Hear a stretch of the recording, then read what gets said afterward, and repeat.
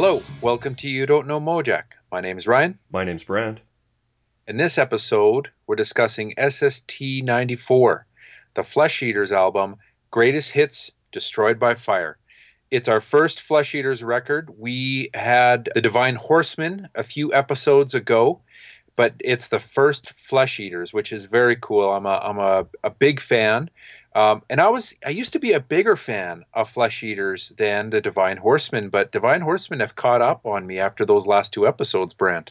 Big time. It's funny. I've had a couple of bands like that over the last year. In fact, I was thinking that new Trotsky Icepick record, I really like it, and I kind of want. And honestly, I've never been that big of a fan of Trotsky Icepick, but I'm going to go back and check them out a little bit more deeply now too. I don't know. Am I getting old? Is my mind getting a little bit more open? I don't know. Don't check them out too deeply, Ryan. Because we're going to do the deep dive eventually on. That's right. You can't jump the gun. Oh, give me a break. Your middle name is Gun Jumper. You have any spiels for the people, Brent? Yeah, I have a few actually. I think we talked about both of these records, maybe on our summertime Cracks in the Sidewalk episode, but I've since gotten both of them, and I think you maybe have too. Well, I know you got one, the Teenage Head Tornado Revved Up Edition. Yes. I have to talk about these records because, as most of our listeners know, we're Canadian, and a lot of our listeners aren't, so they might not be aware of these records. So Teenage Head did this EP, I don't know when, sometime in the 80s, maybe 83-ish. Yeah. It was like their big US breakthrough EP, where they changed the name of the band to Teenage Heads with an S, I guess, to make it less crude or whatever. It's been remixed, and there's like 14 extra tracks or something like that on it. The remix sounds great. The booklet that comes with the album is awesome. It's got great liner notes and tons of cool pictures and stuff. If you're a Teenage Head fan, you should pick it up. It's awesome. Yeah, agreed. All Teenage Head is good, actually. Yes, on that we can agree. And the other one, Ryan, is this SNFU, and the album's called And Yet Another Pair of Lost Suspenders. So what happened was the band split up after, what album was it?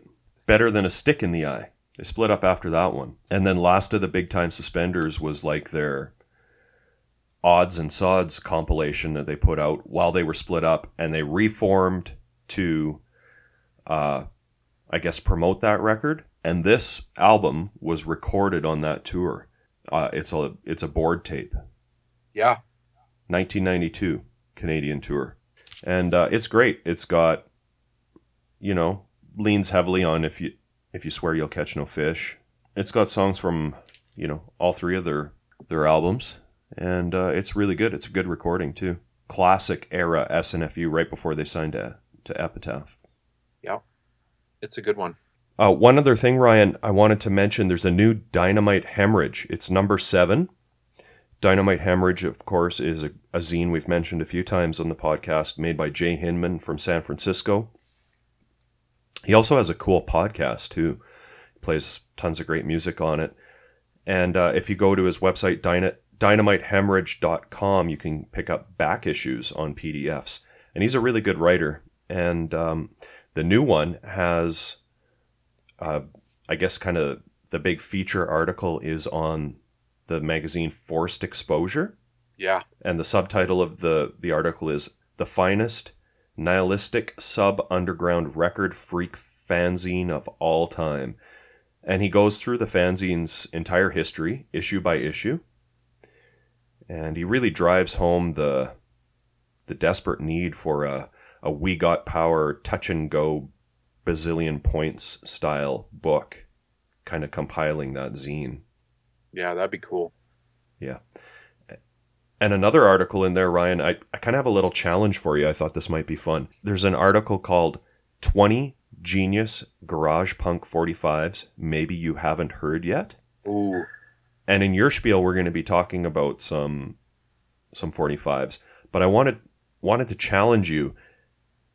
How about for next episode, we each pick our 5 favorite garage punk 45s and just spiel them real quick. Okay. Yeah, I can do that. Okay. Challenge. I'm so glad that it's that type of a challenge. I thought it was going to be a test. I don't want any more tests from you. Oh, it's a test. I'm testing you to see if you have good taste in 90s garage rock. Does it have to be 90s? What? 80s or 90s, I guess. The focus of this article is like the 80s and especially the 90s. Okay. Era. So that's where I'm coming from. It's a challenge because you want to see if I have good taste, even though because you are the originator of the challenge, the conclusion by you will be that you have better taste. So very good then. We'll let the listeners decide. Oh, God. Okay. I'm done. Go. That's it? That's it. Okay. Well, that's good. Brant, my theme for this week is literature. Okay. Are you with me? Yes. Literature.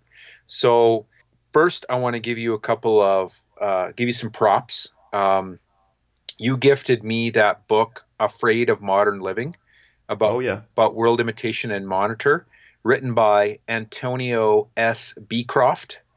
And it was published by Sounds on Paper. I finally finished reading that. It's a quick read, like a week, but I really enjoyed the story of the band, the art collective, I guess you would say. I also really enjoyed the artwork. I wasn't surprised at all once I was reading through it to see all of the the affinity of the World Imitation Collective with Devo in particular. Yeah. So I really enjoyed that book. So thank you for that. I also really liked reading about the EP that they put out by the Tikis. And I'm gonna have to find that one day.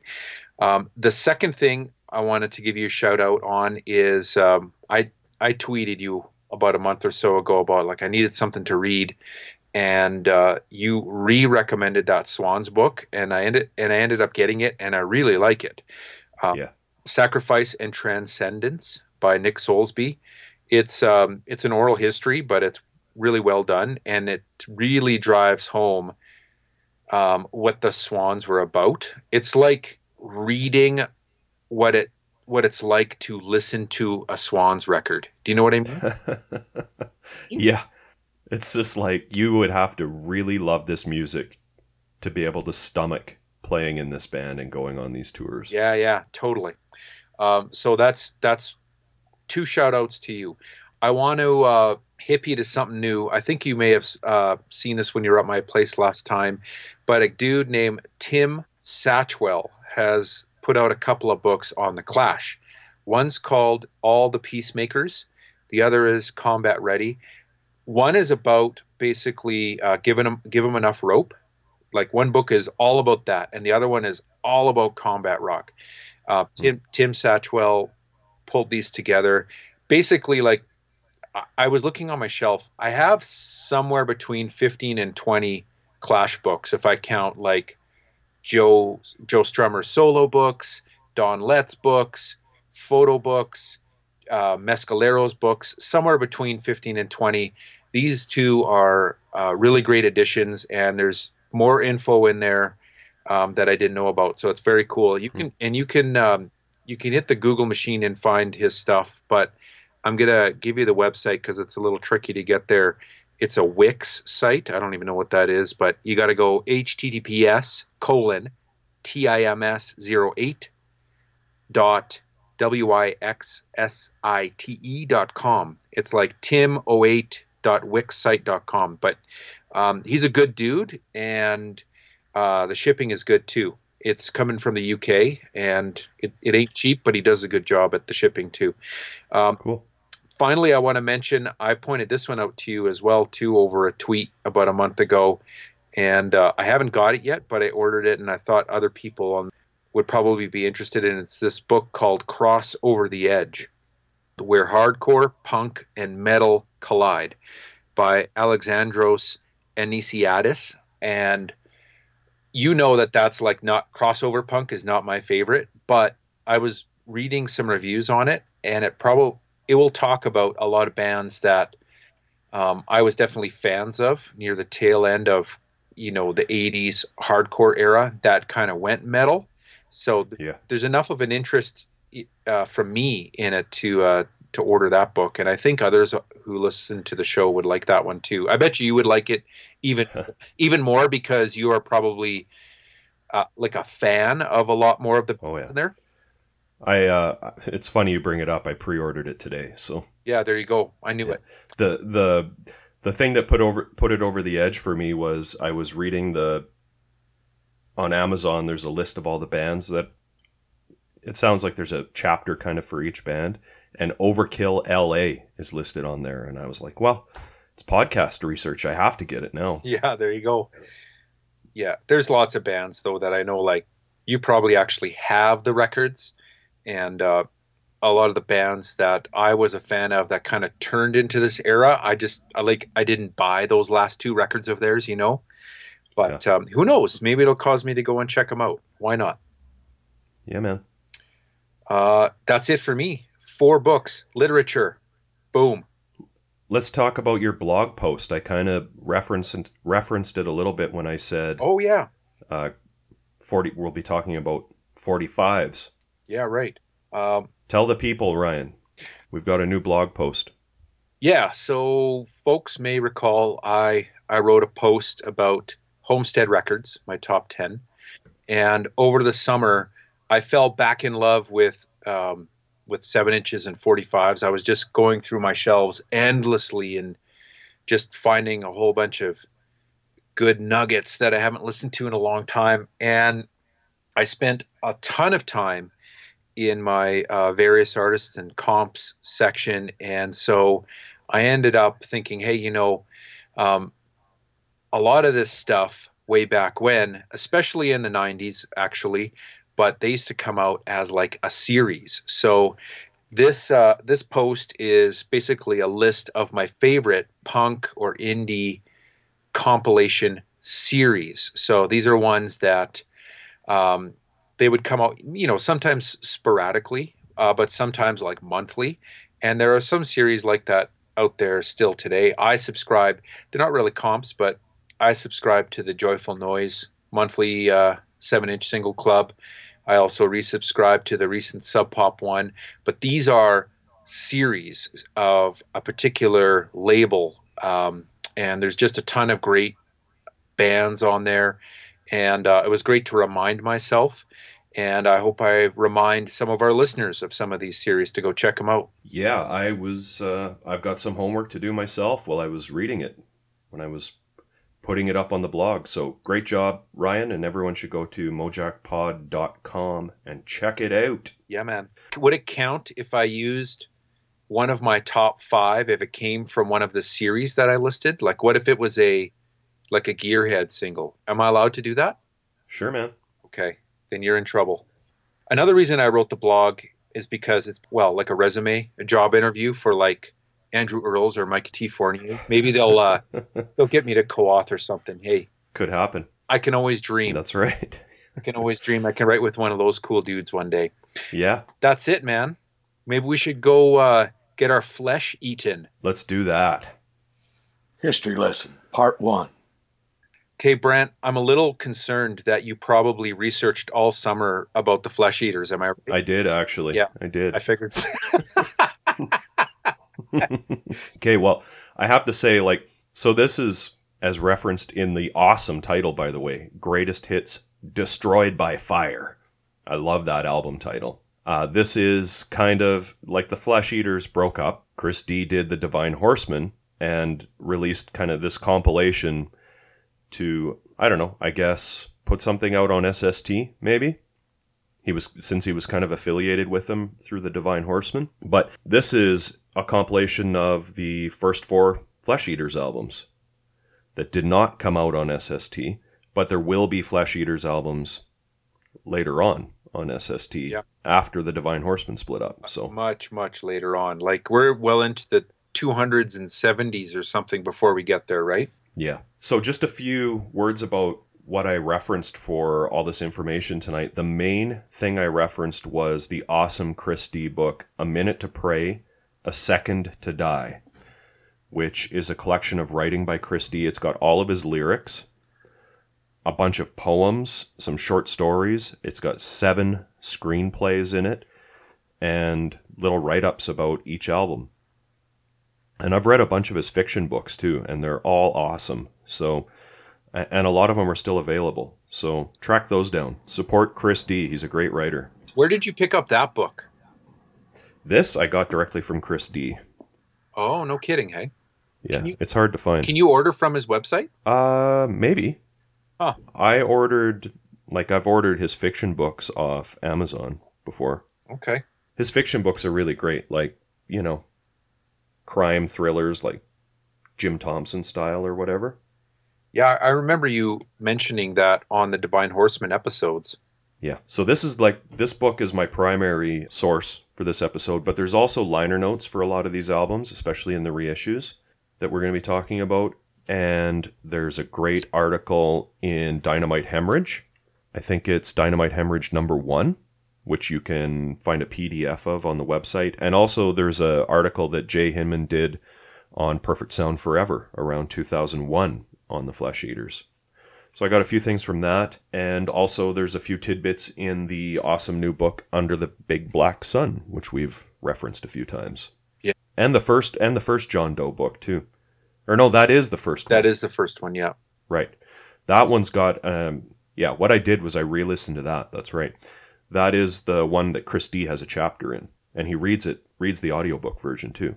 So that's where I got most of this stuff from. So just a little history on the Flesh Eaters. They formed summer 1977.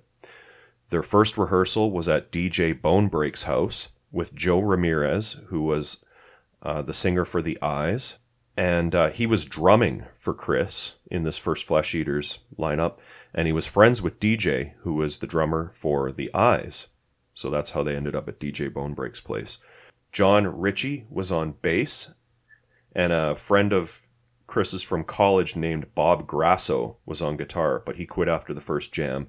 And that's when they brought in Tito La Riva from the Plugs. And they played their live debut on December 23rd, 1977 at The Mask, opening for the Dickies, the Nuns, and the Eyes. They started doing some recording at this guy Randy Stodola's house. He was with the Alley Cats in January of 1978 with a 4-track. Tito quit to go back to his own band, The Plugs, after this initial 3-song session.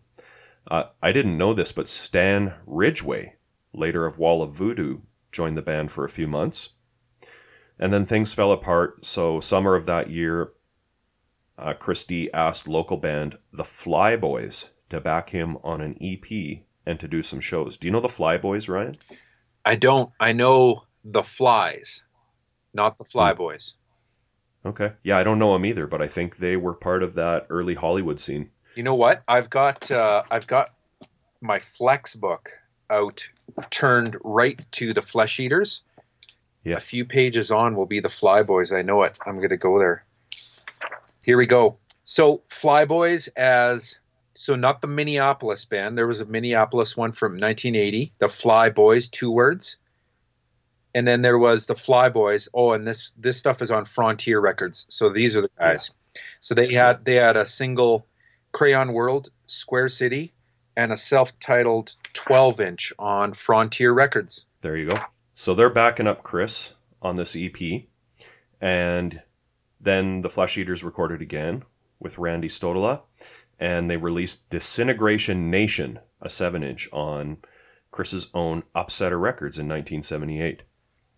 And this is a cool thing that I want to mention here.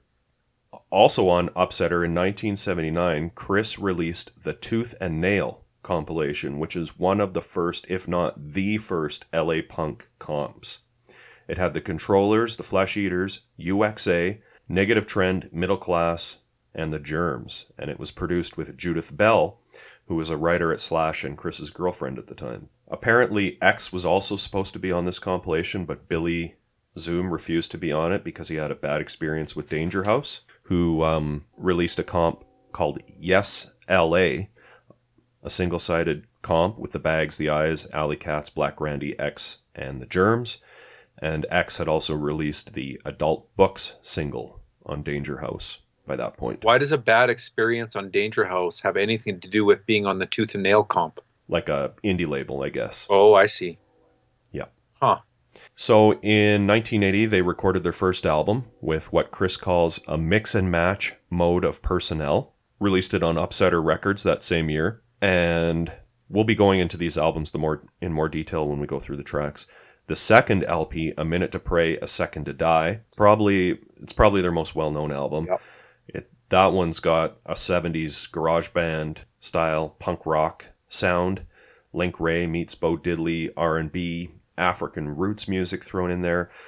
This comes from Chris's book. Lyrics were French symbolist inspired, mixed with hoodoo, voodoo, tragic country. The title, A Minute to Pray, A Second to Die, comes from a spaghetti western from the 60s about an epileptic gunfighter. That album was recorded January 1981, and it was released on Ruby Records, which was created to release the record.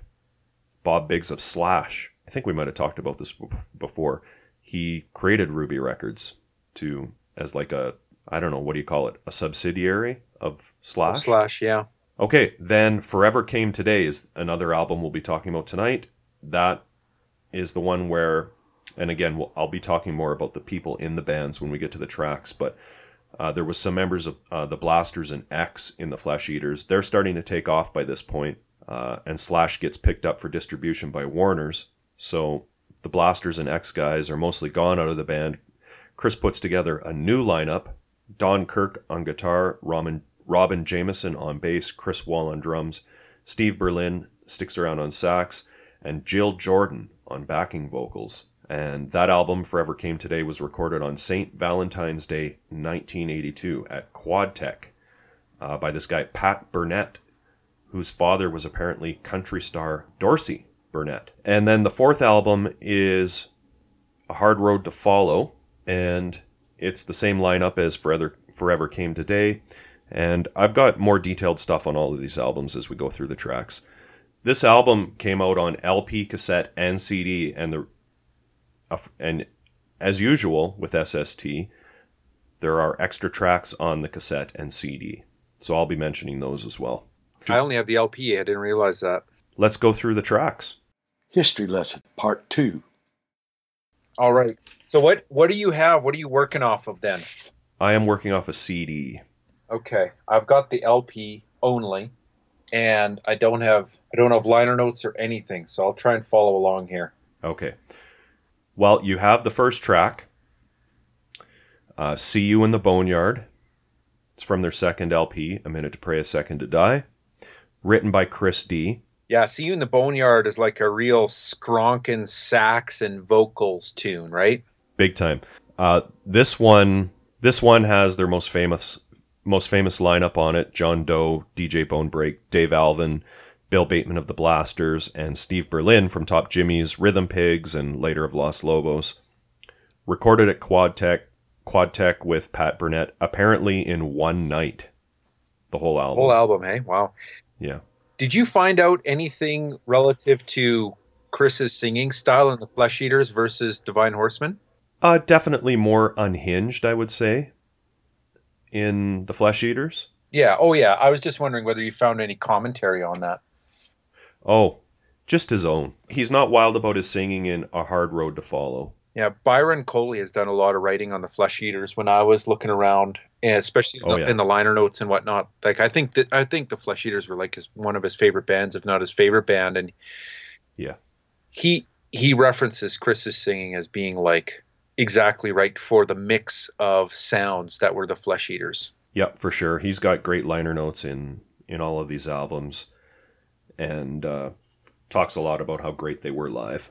For me, this one, right off, it sounds different and cool, with DJ on marimbas and Steve on sax.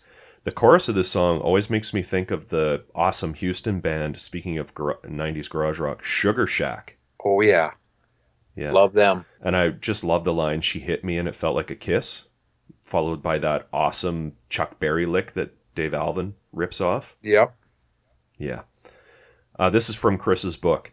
This one is a gender reversal transposition in homage to the Crystals' 1962 song, He Hit Me, and It Felt Like a Kiss. Hmm. The next track is called, what does yours say, LP? Does it say Cyrano de Berger's Back? Yep. John Doe wrote this song. Yeah, no surprise there because it really reminds me of that song Drunk in My Past from More Fun in the New World. It does, yeah.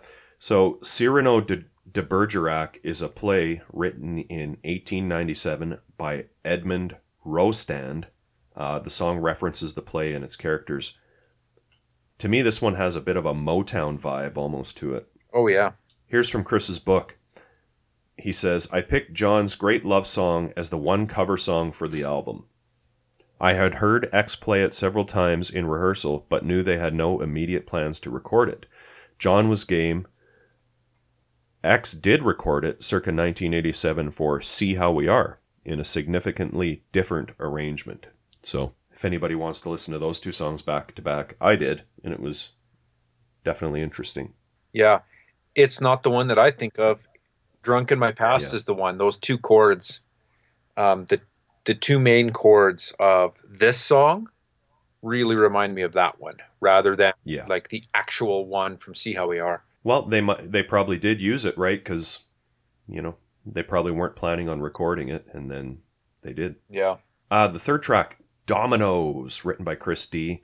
This is from their first full-length, No Questions Asked. Hey, what version of No Questions Asked do you have? I've got the Mono Records one with the extra, 10 tracks. Do you have that one? Yeah, that's the one I have, too. That's the only one to have now, right? Yeah. That's got really good liner notes, too, again, by Byron Coley. Yeah.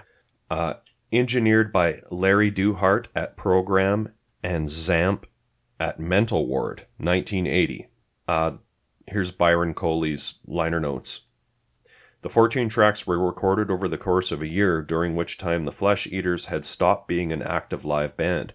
Chris was focusing more on editorial and writing duties for Slash magazine and chose to put together ad hoc groups of friends to record his material. I already mentioned this, but bass was John Ritchie of the Eyes, drums was Carla Mad Dog Barrett of the Controllers, Joe Ramirez of the Eyes, and Black Randy was on guitar.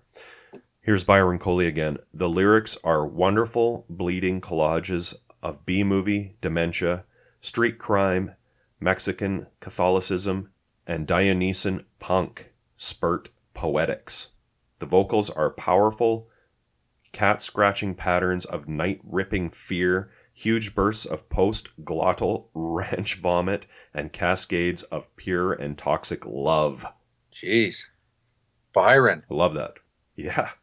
Byron Coley's an awesome writer. Yeah. And he wrote for Forced Exposure. Kind of a cool coincidence that I mentioned that Dynamite Hemorrhage article. Or is it? Yeah, or is it? Well, Dynamite Hemorrhage, the zine, is named after a Flesh Eaters song. So not that much of a coincidence, I guess.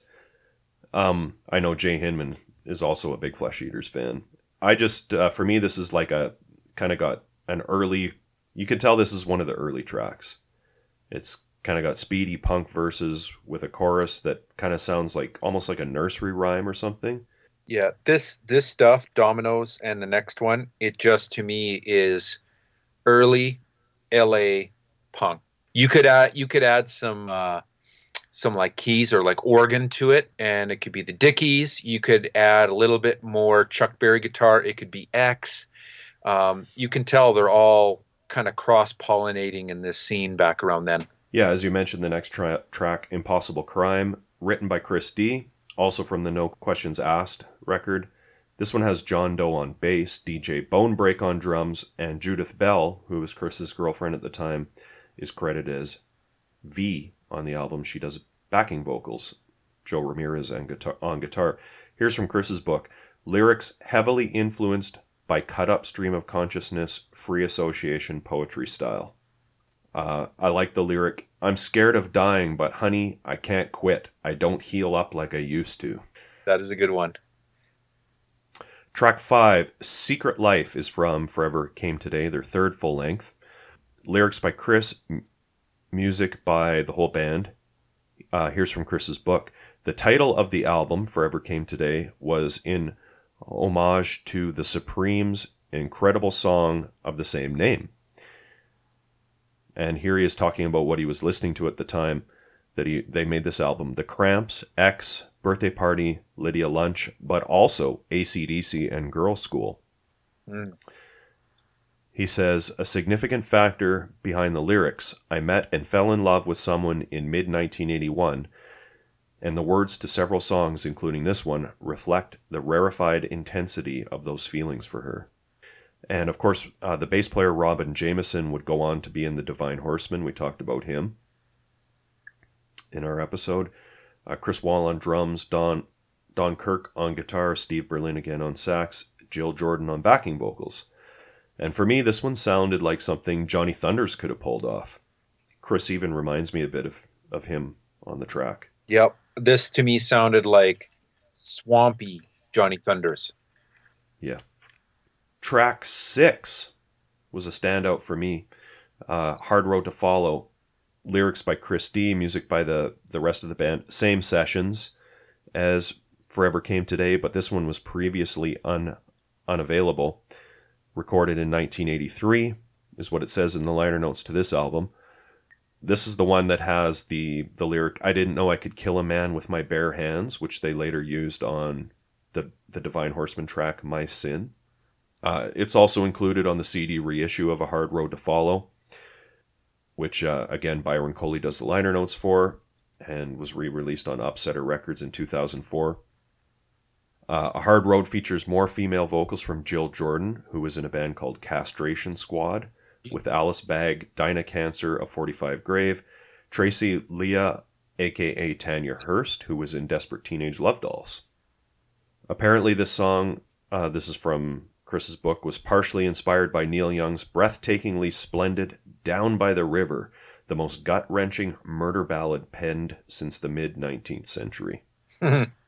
Here's Byron, a sludge masterwork that never made it onto the original album, a wonderful grinding mass of metal riffs. In concert, it would often end in chaos, with Chris rolling around on the stage of the Anti-Club yelling, "Stay away from the main road! Stay away from the railroad tracks!"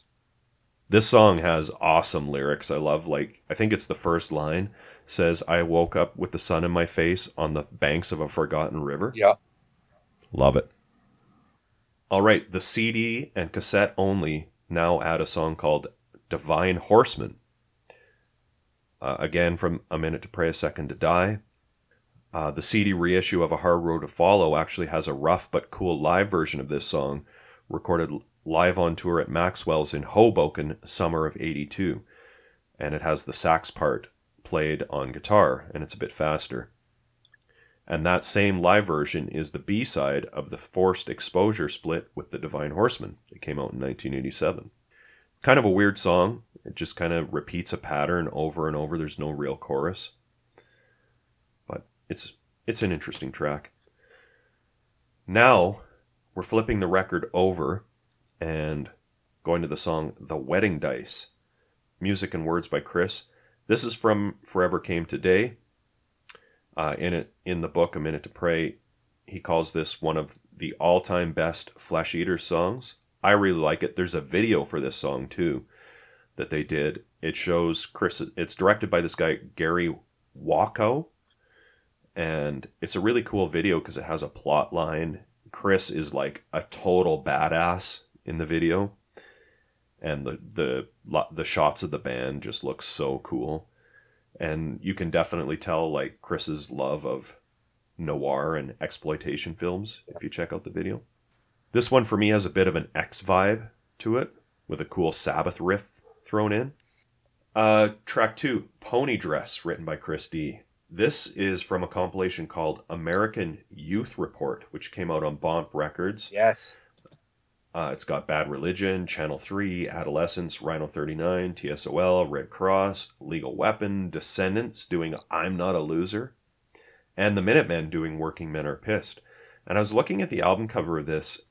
Maybe a listener can confirm this, but I think that might be Mugger on the cover of American Youth Report, throwing some punk rocker off the stage. I don't know. The cover on my copy is too obscure to tell who it is. Maybe someone can confirm that. This song is a different version from the one that's on the Tooth and Nail compilation. I believe it's the No Questions Asked lineup. On that one, this is the Hard Road to Follow lineup. Has a bit of slapback on the vocals on this one. It kind of adds to the rockabilly type vibe of the track. Are you looking to the liner notes of American Youth Report to see if you can find who's on the cover? Yes. I already tried that. Well, hey, but here's the thing, though. It says newspaper photo by Glenn E. Friedman, hey? Okay. So maybe Glenn, if he's listening, can help us out. Someone will know. Yeah. Other cover picks, Ed Culver. But yeah, no, that's different ones. Yeah, good comp, American Youth Report. Okay, here's from the Byron's No Questions Asked liner notes. He's talking about the Tooth and Nail version of this, not the one that's on here, but this was interesting. The Tooth and Nail version of this song was done by a group comprised of Pat Garrett, John Doe, DJ Bonebreak, and also Exene Cervenka. So it's all of X minus what he calls the always obstinate Billy Zoom. Pony Dress is one of the Flesh Eaters' best loved tracks, as it combines a kind of spazzed out roots rock fundamentalism with crazed hot rod moves and classic Roger Corman Vision action. It's a super catchy song. Track 3, Will Never Die, written by Chris D. This is from A Hard Road to Follow. This song, here's from Chris. This song is more in the story mode, something I would be diving into headfirst with a vengeance on the still-to-come Divine Horseman albums, influenced by writer James Cain as well as noir films. For me, I wrote this one has a bit of a goth feel, which suits the lyrics. Track 4, Every Time I Call Your Name, written by Chris. This is again from A Hard Road. And here's from Chris's book. Virtually all of the Hard Road album is obsessively fixated on the then love of my life, who I am singing about on Forever Came Today. Here's a lyric that I liked. I'm crawling naked through fire-gutted neighborhoods every time I call your name. I'm sweating, burning blood from my pores every time you call my name. I can't overstate, Ryan, how awesome Chris D's lyrics are. Yeah, they're pretty intense. You can tell like he was living his lyrics, right? Yeah, oh yeah. When he's singing them too. Yeah, this one has a real unhinged vocal from Chris. He's starting to sound more like his Divine Horseman stuff here though too, because he's got Jill Jordan on backing vocals. So yeah, to take up the higher register. Yeah. Track 4, Lake of Burning Fire, written by Chris D. This one is one of the tracks on the compilation that's listed as previously unavailable, recorded 1982. Found this in the Hard Road reissue from Byron. This one was recorded a little earlier than most of the material, but was an occasional and much-loved set closer of this era, serving as the Flesh Eaters' one-song distillation of the Stooges' Funhouse, which I totally picked up on. That's what my notes said before even reading the Byron thing. Oh yeah, it's a total Stooges style derv. I love the maniacal laughter in it. I kept waiting for Chris D to go, "Blow, Steve, let me in," like he does, like Iggy does. Yeah. Well, this one is for me. This had a lot of the songs do, but this one had a bit of a goth vibe too, lyrically and musically. Yeah. Here's from Chris's book. This song came out of a marijuana codeine bummer while driving on a rainy night on an LA freeway. Jeez. And then the CD and tape add on an extra track, Drag My Name in the Mud, written by Chris from Forever Came Today. And that's another one Chris names in his book, along with Wedding Dice as one of his favorite Flesh Eater songs. And it's got a bit more of a Stooges vibe again. Those are the tracks. Yeah, good record. Can't wait to... Well, it's too bad we didn't get to go through the earlier records, but it definitely gets you primed for the later ones once we get to them. You know what? I listened to all 4 of those records again, and I would say this is a good representation. Oh, for sure it is. Yeah. Yeah. But those records, they really stand on their own as well, is my They do. yeah. They do for sure. But I don't know if I would have. I mean, there's a few tracks on here I would have maybe taken off and put other ones on, like Dominoes maybe is not a favorite for me. But I bet you there's people that really like that song too. So Yeah. should we talk about the artwork? Yeah, it's awesome. I love looking at this record. I unfortunately don't have the insert, but the cover has got. You want to start maybe with the photos Yeah. on the cover? Yep. So a couple of lineups, right? You can definitely tell which is the one with John Doe and Dave Alvin and that lineup, right? Oh yeah. And then there's another one where they are. It looks like Chris is barefoot standing on an alligator, like a taxidermied alligator or something. Yeah. Did you catch that? I am looking at it now. Yep. And they're each of them are holding like a frond from the tree or something. Yep. Yep. Who know? It probably relates to one of the lyrics somehow. Who knows? But on the cover, anyways, it also has, in addition to the album specific artwork, which is the Flesh Eaters with Flesh Eaters written in what looks like different types of teeth. It has little alligators or crocodiles all around that. Right. And then there are gig posters with some insane shows, insane bands on there. Do you want to list off some of the bands on there, Brent? Green on Red. Here's an early one. Screamers, Eyes. Gun Club. I think this might be the one we mentioned in the episode. Dickies, Nuns, Eyes. That might be their first show. X, of course. Angry Samoans. Yes. Salvation Army. Yeah, that's cool. Yeah, it's a real who's who of early LA punk. Tragic Comedy. Like if you're talking Salvation Army, there's Tragic Comedy with another New Alliance band. Yep. Top Jimmy. Yeah. Leaving Trains, Brent. Yeah. Yeah, there's some more gig posters on the back. Yeah, let's flip it over. What else do we see there? A lot of the same bands. Die Kreuzen. Yep. Dills, Weirdos. Misfits. Yeah.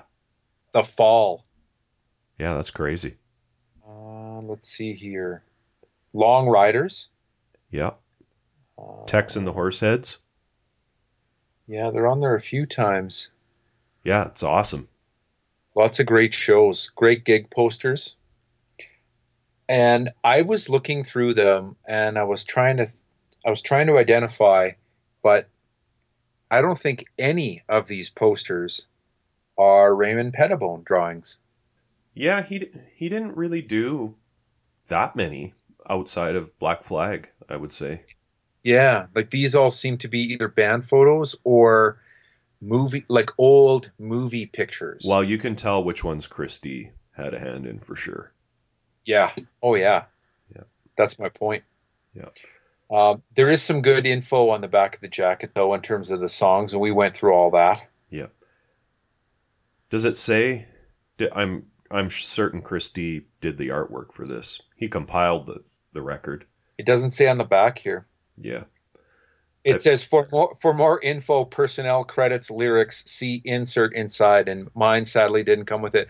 I was complaining to Brant about this before the show came on. It's like all of my Flesh Eaters LPs, none of them, except for the No Questions Asked one, the reissue that has the Byron Coley insert. All of my other like original Flesh Eaters, none of them have the inserts in them if they came with them.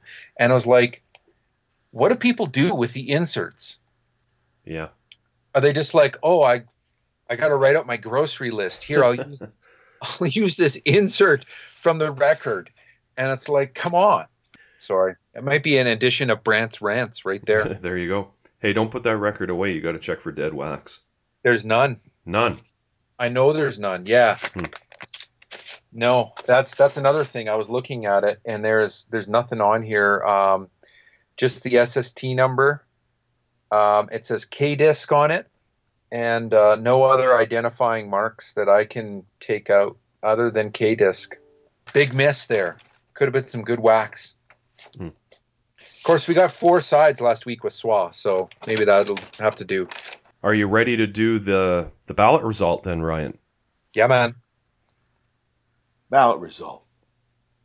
Okay, what track do you like? You know what? I kind of have 2 that are my favorite, and they would probably be Pony Dress or Cyrano de Berger's Back. Really? Yep. I like all the songs, though. I picked See You in the Boneyard, A Hard Road to Follow, I just love. The Wedding Dice, and Lake of Burning Fire were my favorites. Yep. Those are good, too. Can we do A Hard Road to Follow? Yes, you can. I love that song. I'll let you get your way. You can pick next week for Das Damen.